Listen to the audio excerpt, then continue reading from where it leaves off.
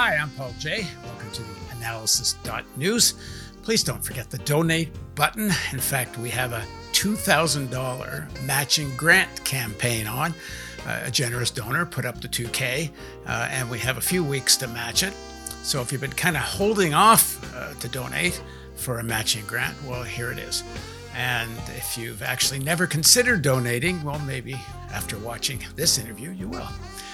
So I'll be back in a second with what a person I call one of the world's foremost organizer of organizers, Jane McAlevey.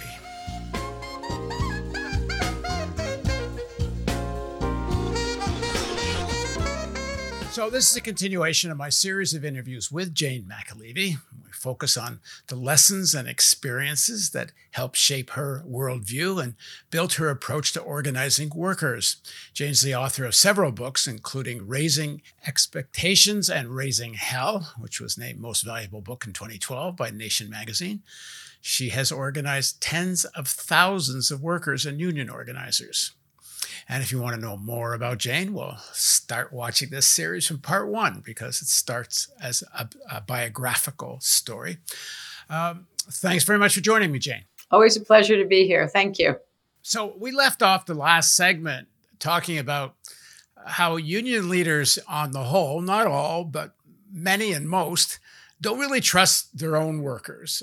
And I mean, I've covered strikes where you talk to workers on the picket line, and me as a journalist knows far more about what's going on with the negotiations than the people actually manning the picket lines. You've gone quite the other way. You've got something called big open bargaining, which essentially invites all the workers to join the bargaining committee, which I think most union leaders would think is a completely insane idea. So how did you come up with that, and what's been the experience? Yeah. There is so much that's important and exciting to say about big and open negotiations. It's hard to know where to start, but where it began for me was my training. Like most things, it starts with some training I got. So the union that I come out of, 1199 New England, is a union whose constitution explicitly says the members of the union have the right to any and all important meetings in the lives of the members. Well, so that includes negotiations. That's just a constitutional principle in our union's constitution. And again, when I began there, I was young. I didn't quite realize until I left that wasn't the norm when I went out into the rest of the United States trade union movement. And now just quickly, the union was what kind of workplace? What kind of healthcare workers, mostly what we would call long-term care, nursing home workers, long-term care workers, home health care aides, et cetera, and some hospital workers. So the principle was, that was the first time I ever did negotiations. I had been attending many negotiations with workers when we were organizing. And then at some point, the leader of the union said, McAlevey, always my last name, McAlevey, time to start negotiating. Okay. And with very little training, which is a little bit different than the way I teach staff I work with or members. It was sort of like trial by fire. That's training in the old school way. Like, just take the workers, figure out what they want, go to the table. Okay. So, I had attended enough negotiations with one of my main mentors from that union to understand that the bigger the committee, the better. You want to have at least one worker who represents each different type of classification, each shift, because they have different experiences, right? And they represent different workers in a facility. So the principle was, for sure, that they were open to all members. That was a principle. The practice in reality was that we had what I would now call big committees. We rarely had like big committees. So that's what I learned. I mean, big means hundreds? When I say big, I mean I bring hundreds into the room at a time. Yeah. And it's quite an experience for the employers. I mean, I'm interested in the experience it is for the workers, which is incredible.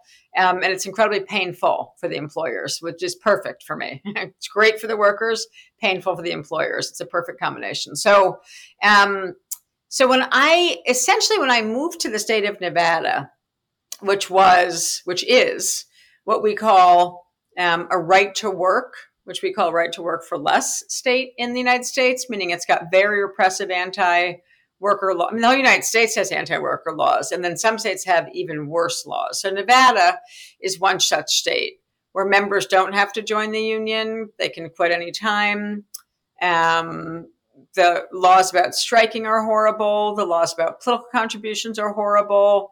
Very restrictive. I mean, they do everything they can to stop workers from forming strong unions. So I move out from the Northeast of the United States in a very good union, not quite realizing how great the union was, to Nevada. And now I'm hired as the statewide executive director in a state where I'll just say the language of the Constitution was very much that the executive director of the union really had the sort of legal authority and technical authority. For example, I was chief negotiator and chief spokesperson. We can come back to that a different day. Is that the right structure? But that's typical of a lot of public sector unions in the United States. So I'm like, great. One of my subtitles is chief negotiator. I need to start thinking a lot about negotiations more so than I did back in New England, where the laws are quite a bit more favorable, to a union. So on a comparison, I should say. So I get there and right away find out that the union there is about to get destroyed in two big hospitals, the only two big hospitals it really had, unionized, because they had met sort of the minimum legal threshold to get ready for negotiations, meaning they had filed a legal piece of paper. So many like bureaucratic steps in the United States. It's so Byzantine. It's true in most unions, but the legal process is super Byzantine. So when I got there, I realized that they had filed the legal paperwork to reopen two big contracts, same owner of two different hospitals, but no one had done anything. And I mean, nothing. There had been nothing done except filing the legal paperwork, which must happen. Here's the exact law in the United States before you start negotiations. Successor negotiations, meaning the workers already have a union. The law is within the period between 90 and 120 days, the union shall notify the employer of their intent to bargain. And if you miss that 30-day, what's called the 30-day window, you're done. So they'd met the legal deadline. Wait a second. What does it mean you're done? You can just, the employer can roll the contract over on you. You can have no negotiations. That's how legalized the process is. So this union, which was in very big trouble when they hired me, which is why they hired me, the union had been doing concession bargaining, just rampant concession bargaining, meaning they hadn't won anything in years. They had been giving things up left, right, in every bargaining session they went to for all the different workers they had. And so I'm thinking to myself, geez, we literally have contracts about to expire. One of the first things that I'm told by one of the smart members who I meet, longtime members in one of these two hospitals, is probably my fifth day as executive director, is a nurse comes bursting into our office and says, there's a decertification petition floating in the hospital. And a decertification petition, of course, is when the workers, I'll just be polite and say when the workers want to get rid of a union, though truthfully, it's almost always in the United States inspired by an anti-union consultant who's been brought in, right? Who goes to find, you're always going to find one angry worker, no matter where you are. So they go find one angry worker and they start to move a petition to decertify an existing union. So I'm being overwhelmed by all sorts of info, but this is what forces me into this method of negotiations, which I then adopt. Now I've standardized, and now I've finally written a report, which I think will be a book soon, laying out exactly how you transition from the way most unions negotiate, which is a teeny committee, not elected, behind closed doors, with gag rules, so that you as a journalist, walk onto the site, as you said, and it doesn't surprise me at all, and you know more than the workers do about their own negotiations. Like that makes me so angry. I'm just containing my anger, listening to you say it, and also realizing how true it is. So I hear this and I think to myself, oh my God, now if you look at, there's all these timelines. If we don't quote unquote open the tables, meaning actually just start the negotiations, we're risking a failure of the next timeline, which means the employer can file an unfair labor practice charge against us for refusal to bargain because we've set no dates, we've done nothing. So I am scrambling. We've got mostly no staff, some staff I'm firing incompetent. I mean, it was a very bad, it was just not a well-run union. So I have nothing to work with, but I have to do what I know how to do best, it turns out, which is rely on workers, right? And remember, okay, I have no staff for the situation, but I've got a couple thousand really smart registered nurses and technologists who can save a patient. They're going to figure this out with me. So I'm super open. Day 5, I just tell this nurse, get everyone together. Let's call a mass meeting. Call everyone. She's like, call everyone. I'm like, just call every single person. This is before social media, right? Just before the ubiquity of social media. I say, call everybody. It's the early 2000s. Get everyone you know. Who do you know at the other hospital? She's like, I know a few of them. Great, call them. I said, just get everybody. And we pick a time for a few days later. And I'm like, we literally have to go to the bargaining table with something. And then we can make a plan. But we had to legally do something. So fast forward, I say, bring everyone, to this meeting. 7 workers out of several thousand showed up. That's the condition of the union. Okay. Several workers, 7, count them, out of several thousand.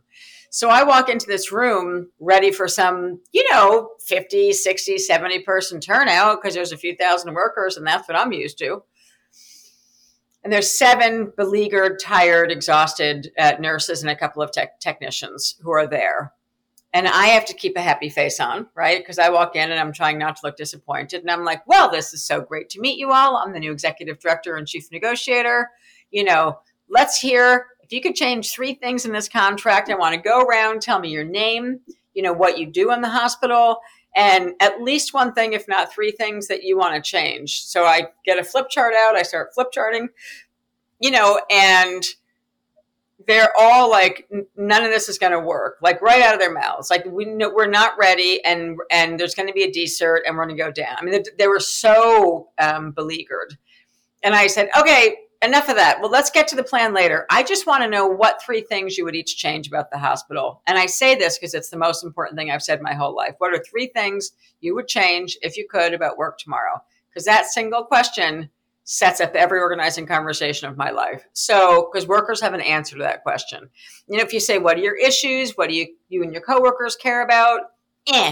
What 3 things would you change tomorrow if you could do it? So they go around the room. I just get them talking, which is my job as an organizer. I'm trying to get them talking.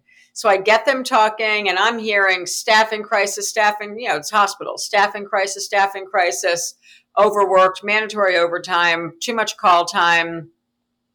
And fast forward and I say, so this is terrific. We have a lot of work to do because 7 of you came, but I'm going to set a date with the employer for next week. If that's okay, I just want to find a day that works for all 7 of you. Because if we don't have a negotiations date in about a week, we're going to be legally dinged in a big way. And we don't want that right now. So they're like, we're not ready. I said, I know we're not ready, but opening the negotiations is going to force us to get ready. So then I say, by the way, invite everyone. And then the shock began in the room. And they said, no, you mean to a meeting? I said, no, I mean to negotiations. And they were like, members, all the members? And I said, absolutely. But by the way, I just looked at the numbers of members who are in this union. I actually mean all the workers covered by the contract. Invite anyone and everyone. And that led to this huge debate in the room. Well, why would a non-member be allowed to come? And I said, because they're about 70% of your hospital at this point. There's only about 25 or 26% of you who are paying dues. So, okay, let me just to remind viewers that didn't get it in the beginning, we're in a right to work stake. So you can actually work there without having to be a member of the union, but you're going to involve people who aren't paying dues and in the union in the negotiation. Yes, which is so radical that the longtime nurses are freaking out. And they're actually challenging, am I legally allowed to do that? Because they've never heard of it. like it's just a genuine question. They're like, are you allowed to do that? And I was like, you're allowed to do that. Yes, you're allowed to do that. It's your negotiations, and you have the right under US labor law to invite any worker you want. And they were like, but we always did it this different way with just a few of us and paid time and blah, blah, blah, and blah, blah, blah. And I said, okay, well, that apparently wasn't working. So let's try something radically different. So sure enough, we do some more prep work. They drag me in the hospitals. I meet a few people. I say to them, just get me the best nurses. Just get me this person considered the best nurse in every unit. That's who I want to meet. And they're like, well, they all hate the union. I said, I understand. They think they hate something called the union, but they're not going to hate themselves. And once the union becomes themselves, they're not going to hate. Unless they hate themselves, this is not going to be a problem. Trust me. So sure enough, this is how it all begins. And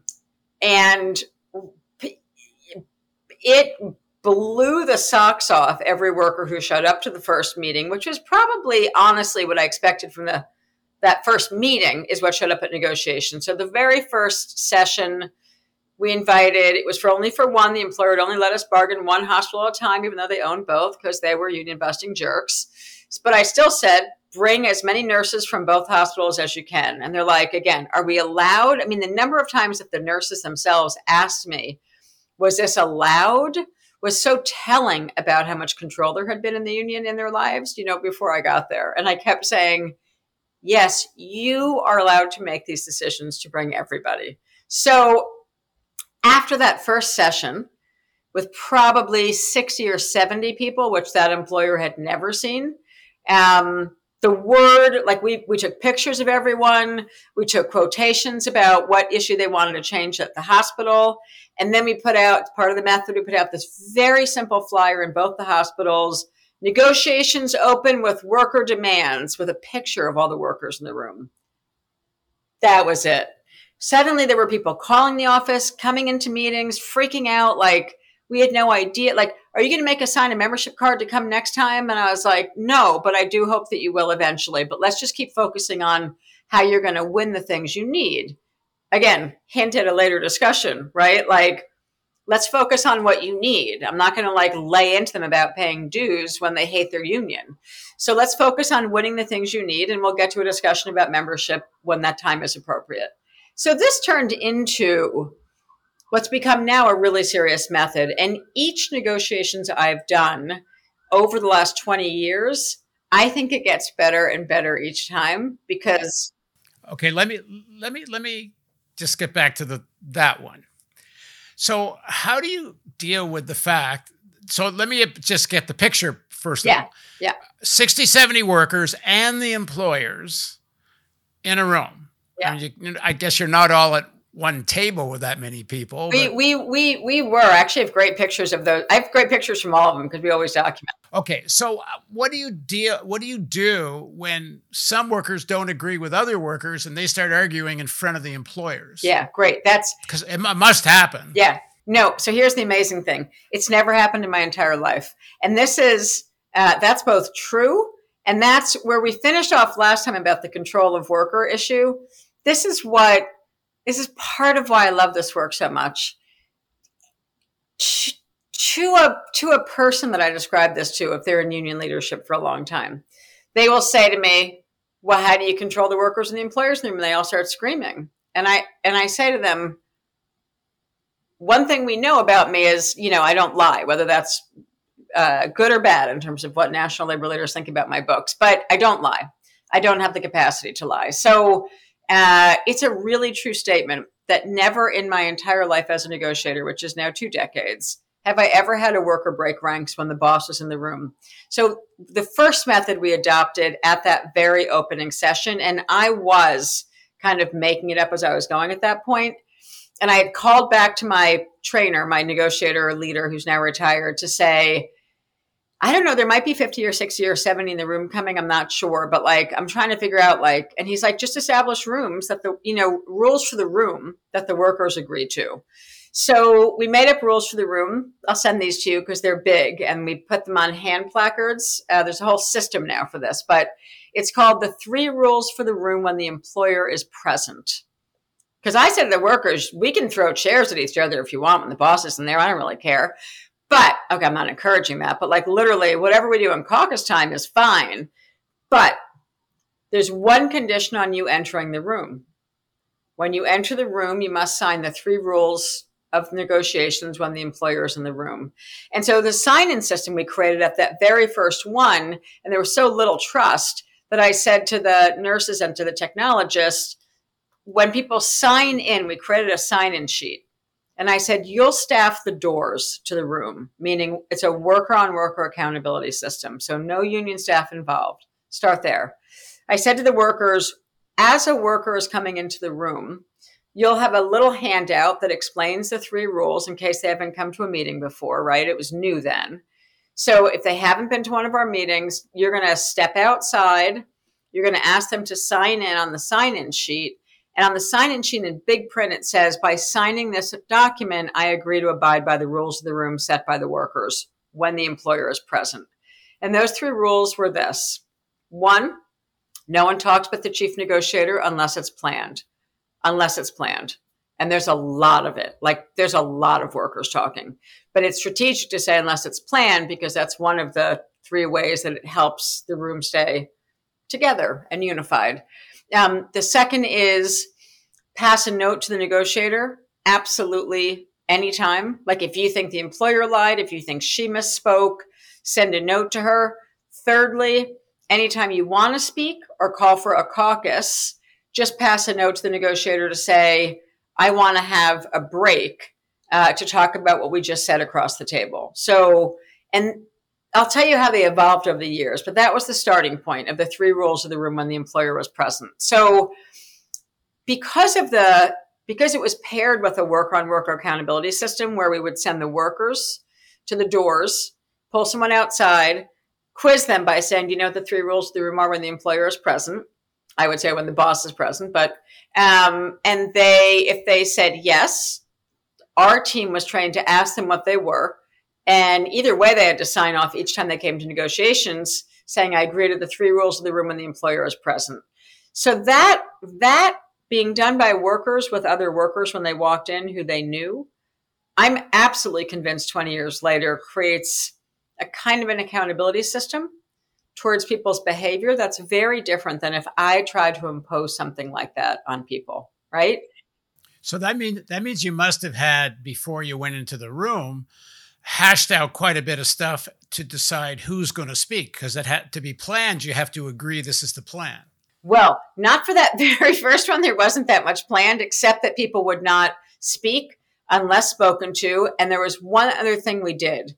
We had enough time. I had like that 7. By then I had about 12, right? Like in the 1 week that happened, I had like 12 that I'd met. I felt were reliable, were good, were solid, would not go off on a kind of a tangent, that were serious nurses about what they wanted to change. So I had the 7 of them make a PowerPoint presentation across the table about what the demands were. And I kept them big because we hadn't done a contract. We didn't have time to do any of the things I would normally do. But we had to literally open it before, I think it was the end of February. We had to have a date, or we were going to get dinged on a legal timeline. So I said, we're not going to put anything across the table at the opening session. You're going to make a giant presentation on the demands of the workers. We're going to formally open negotiations, and we're going to set some subsequent dates with the employer in the room. And that's going to get us past like this legal hurdle. Like that'd be enough to satisfy the law. So you're going to lay out a vision and a core set of demands. We want better staffing in every unit. How many? We'll get back to, we'll get back to you. We're still working on our numbers, but so they made less overtime, less on-call time, and I had them tell more stories. So it was a storytelling session because we didn't have proposals really. So I said, I think I had to put across something, and it was for a 10% raise in each year of the contract, just to give me wiggle room and to say something went across the table. 10% in year 1, 10% in year 2. Who's going to argue with that? No worker. Okay, great. So I think we met like the basics of the law, but we had them make a presentation. And I also said, when the employer walks in the room, each and every one of you will say your name, how long you've been a nurse or a technologist, not just at this hospital, but I want you to say at this hospital, but also in the scheme of your life. So who you are, again, that ate up like the first hour, right? So we were just going through the clock and torturing the boss, by the way. So, and I said to them, and the last person who goes, which we had set up as this nurse, Nancy, who I remember really well, because she was ballsy, she had chutzpah. So I had Nancy set up to go last. Whoever went first, Nancy knew she was last. And Nancy was with a calculator tallying the hours of experience that the workers had. So when it got to Nancy, Nancy said, Nancy was open heart nurse, so super skilled open heart surgery nurse. And she said, well, my name is Nancy. I've been working as a nurse for 32 years. But in the room, as you've just heard, there was something like we have an excess of 579 hours, 79 years of experience in this room. And it was like, just you could just hear a pin drop if it hit the floor. And the employer who had tried to interrupt several times. And my only job was to shut him up, the union busting lawyer. And then I said, you're going to have plenty of time to speak, but right now the workers are going to speak and they're going to make the presentation and they're going to do the introductions because apparently you haven't met most of them. In fact, you haven't met any of them, right? Because I knew he was an out-of-town union buster who had just flown in from San Francisco. We were in Vegas. So, and when we finished that, we had total control of the room already, right? I mean, we had total control of the room. Like, I think the employer table was terrified, even just from that opening. Well, that's what I was about to say. Before all this began, they thought this union was ready to shoot itself out of its misery. Like, please kill me. And all of a sudden, they have, never mind a union that's alive, they have something no one ever heard of before. Yeah. And in fact, the lawyer said across the table, which was both a great thing to say and showed how unprepared he was. At the end of the opening session, he said, yeah, I've never had an experience like this in my life. And every single nurse was at the opening session.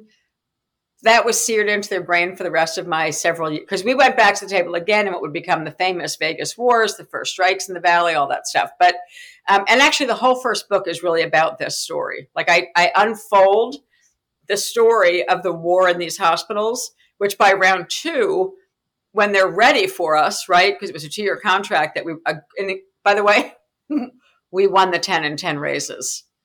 We won. We won min 5. You pulled that number out of your, rear end and you won it? Well, we won. We settled on what's called min 5 max 10 for each 2 years of the contract. And the language was by the end of the contract, every single worker would be on a brand new wage scale that we passed. So we won their first ever wage scale. And some nurses, the favorites in some ways, right, were above it already. So for the above the scale, what's called above the wage scale nurses, we're like, well, you're not going to punish them. They got to get a raise too, but they're going to get less of a raise. And for the workers who were way behind, doing minimums and maximums is a way that you, with a very abusive employer, the theory that I was taught as a negotiator in New England was the way you get unity is to bring them all together, right, under one wage scale. So they didn't have a wage scale, which is, I do a lot of first contracts, so I was very used to this. I wasn't used to this in a successor degree, right? A successor agreement. I'm like, where's the wage scale? When I picked up their contract, I was like, where's the wage scale in this contract? They're like, wage scale? We don't have one of those. The boss just pays you whatever they want to pay you the day you get hired. I was like, oh my God. So, this was like their third contract. And they'd never even heard of a wage scale. I was like, oh, this is a really anti-union state. Like, we have a lot of work to do here. So they won their first wage scales. It was blood curdling. There was a lot. It was the first strike votes in the history of Nevada in the hospitals. People know that the casino union has done some good strikes, but there had never been a healthcare strike in Nevada's history. So that very first time, by trusting the workers, by just walking in with me having no idea really what was going to happen, but faith that the basic rules were laid out, that the workers had agreed anyone could come as long as they themselves abided by the rules. And then we would take it from there. And it played out. I learned so many lessons from that one, running by the seat of my pants, absolutely no preparation, and no choice, because it wasn't my fault that there had been no preparation, right? I had just been hired. So out of that one early experience with bringing all the workers in the room, I cannot tell you how many different things I learned besides that we just kicked ass in terms of what we won, right? All right. So what are the critical things that you learned that you developed in the future from there? Yeah. So one is we're a little refined on what the three rules are. They're the same. We have the system down very, very well of sort of like the palm-sized card that fits in your hand that you get handed that's in red when you walk in that you sign off on. But I would say the model evolved in a lot of ways. So one is, even though I believe in open negotiations and I actively practice it, meaning everyone who's covered by the contract can come, what I did learn, again, subsequent to that shit show, that's how it began, right? It was crazy what we were doing. Like we had no preparation. In the course of my 4 years in Nevada, where we would organize the whole state, right? We had 9 out of 10 nurses in the union by the time I left the state. It's the highest nurse union density in the United States of America. Because we organized off that 10 and 10 raise, the phone was ringing off the hook. The way when union leaders ask, like, well, how'd you organize all those workers? It's like, why don't you try winning a great contract that everyone's involved in? And the word is going to just spread. I mean, when the headlines, because we had gone to a strike vote, right? Serious strike vote, serious countdown. In healthcare law in the United States, you have to give 10 days notice. So those two contracts went down to day 3 in a 10-day countdown to their first strike in the history of Nevada. So we had like TV cameras parked outside our headquarters at that point. No one ever heard of a nurses going on strike. 2004. No one had ever heard of this before. It was completely crazy to me that like, I came from Connecticut where we would strike every 2 years just because we thought it was good practice. Anyway, so there we were with like media cameras parked outside the offices, journalists pulling up outside the negotiations room, hundreds of workers pouring in by the end for negotiations. The local media we have video footage of this. They had countdown clocks going on all 3 of the major stations at the time. It's day 9. It's day 8. It's day 7. Will there be the first strike in Nevada in the hospitals? It's like literally crazy. It's like a low bar for getting media attention, I'll just say in retrospect. But so smaller media market than I'm used to in New England. So the lessons were over the 4 years, we would evolve a system where we would elect elect keyword, and then very big teams, which were then just supplemented by the open negotiations method. I really wanted to be sure that there were workers from every single shift and every single unit and every type of worker. And remember, we were going for whole hospital negotiations, so they would get bigger and bigger and crazier and crazier. We had everyone from, the dietary workers, the cooks, usually Black in America and usually in the basement of every hospital. It's the most stratified racial thing ever. What you have to do is look at the American healthcare system, hospitals in particular, and watch racism in the United States. So Black workers like in the basement cooking food, Latino workers hired to do the cleaning jobs, right, except to sterilization level of cleaning. Filipina nurses in the lower level jobs, like nurses of color who are immigrants, in the sort of general medical surgical units, and then a powerhouse bunch of white nurses at the top of the food chain in the surgery rooms and in the ICUs. I mean, that's how it was when I got there.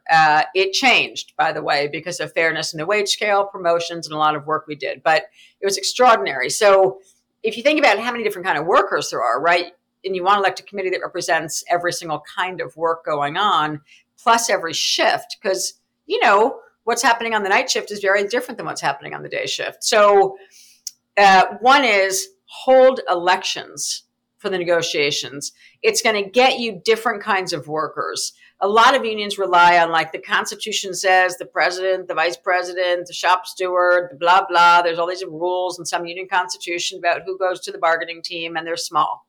And our constitution in Nevada had some of that language, but it was like 5 people.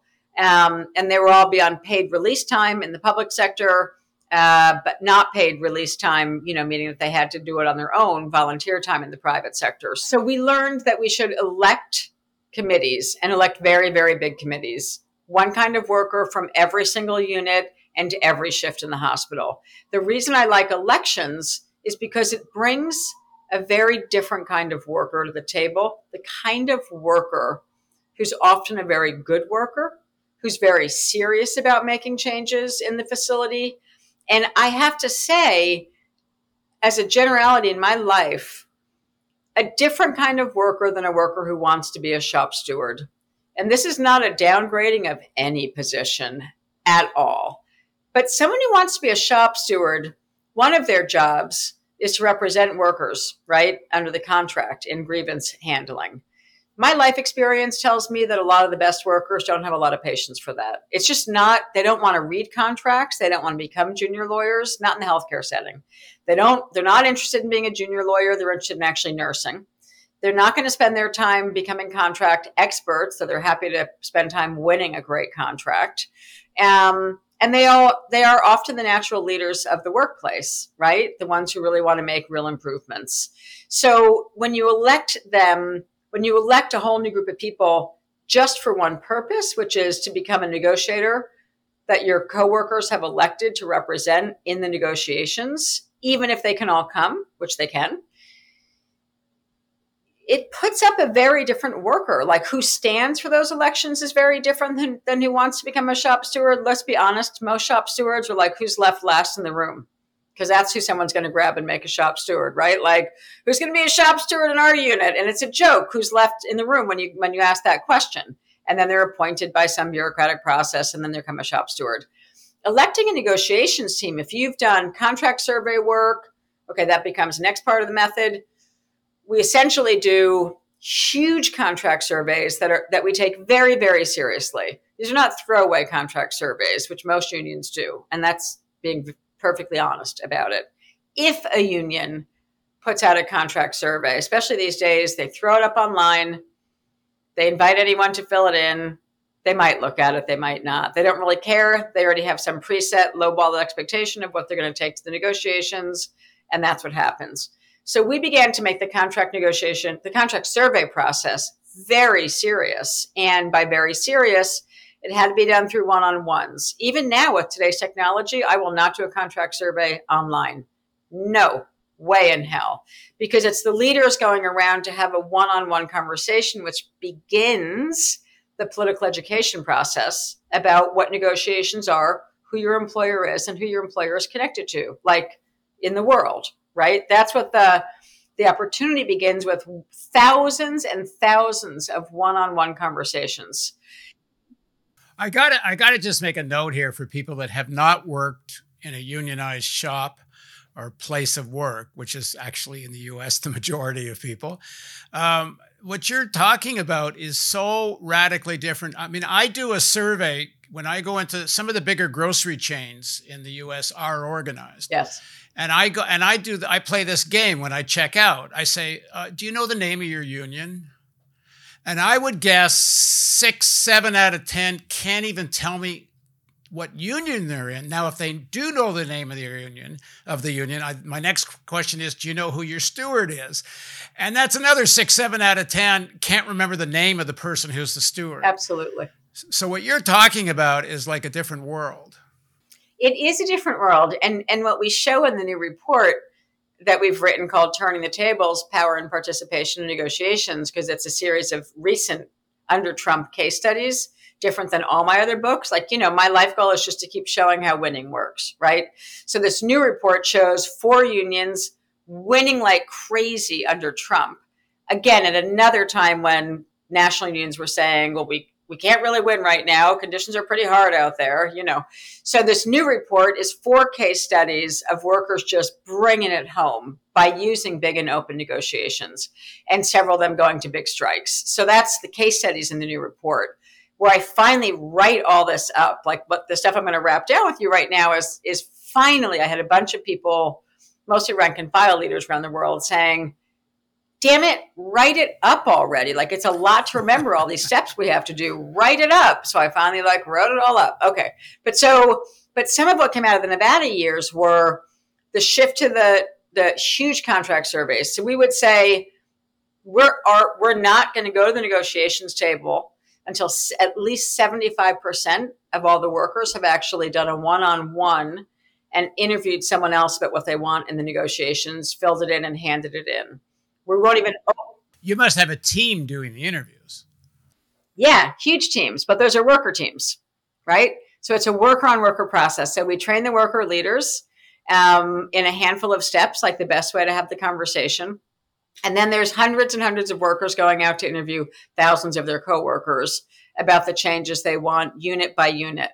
Then we began to incentivize the process by saying, we're going to hold rolling elections. So once one unit hits 75%, they're going to hold their election, and we're going to announce the main person, the alternate, the night shift, and the alternate. So then we started to add a day shift and a night shift per unit, and then an official alternate in case they couldn't get out of work that day. So that there was like an alternate who was just as ready to go. So that's like 4 people per unit. In big hospitals, that's like you're already getting up to a 100-person committee minimum. So, the rolling elections part came in places where workers felt beleaguered, or like they could never do it. They'd say, can't we just settle for 50% because we're never going to hit 75%? And I was like, yeah, no, yes, you can. And no. And then I just had to wait for one unit to do it, usually a stronger unit. But once one unit hit 75% of one-on-ones, submitted all their data, we would publicize that the elections were on in the intensive care unit. We would show who was standing for office. They would have to have nomination forms, right? No less than, I forget what percent. I think 30% of the unit had to at least sign the petition for them to stand for office. So now you're getting a real buy-in that these people care about this person as someone who will stand for election. Again, all these positions are usually the last ones standing in the room. You know what I mean? So we made elections to the negotiations team exciting and competitive, like with people actually vying for like who would have the trust of their coworkers in that unit to be at the negotiations table. Again, even though they all know they can be there, at the end of the day, you need a big committee who will consistently be there. So we might bring in hundreds and hundreds to have a debate about the pension or a fight about the staffing standards or fill in a hot issue. Safety in the emergency department, big issues in every emergency department, right? So on big important topics, we might flood the place with hundreds of workers, but we wanted big committees, representative committees. So the idea of the rolling elections was as soon as you announced with a picture and quote with 3 or 4 people saying, ICU is ready to go, we've elected our committee, and flood the hospital, suddenly the pressure was on every unit. Like, well, that unit did it. Let's get it together here. Just to revisit this first Nevada experience, so everybody gets the significance of this. You go to a union that's brain dead practically, and through this process, you actually have a union that's not just willing, but actually ready to go on strike and ready to win a strike. That was in 5 months. That's incredible. That's a complete transformation because as you've told me, I mean, you don't win a strike unless you have serious majority buy-in, especially, and I think this really, people know this, but I'll say it anyway. I don't know if there's any workplace outside of hospitals, maybe a fire department or something, where you can get so much public media pressure not to strike. That's right.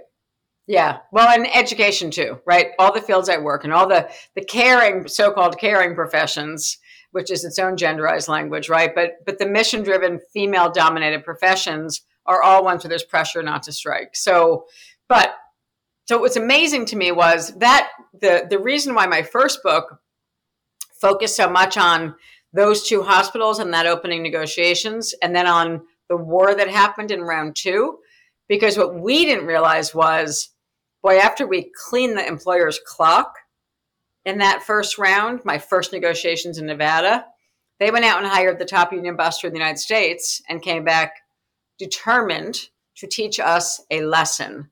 And once again, we would go on to kick their ass, right? That's almost the whole book is just stories about that employer, that employer and that set of hospitals, because it was unbelievable how ferocious the round 2 negotiations became 2 years later. But so, we called it the war in Vegas, which we won, meaning the workers won.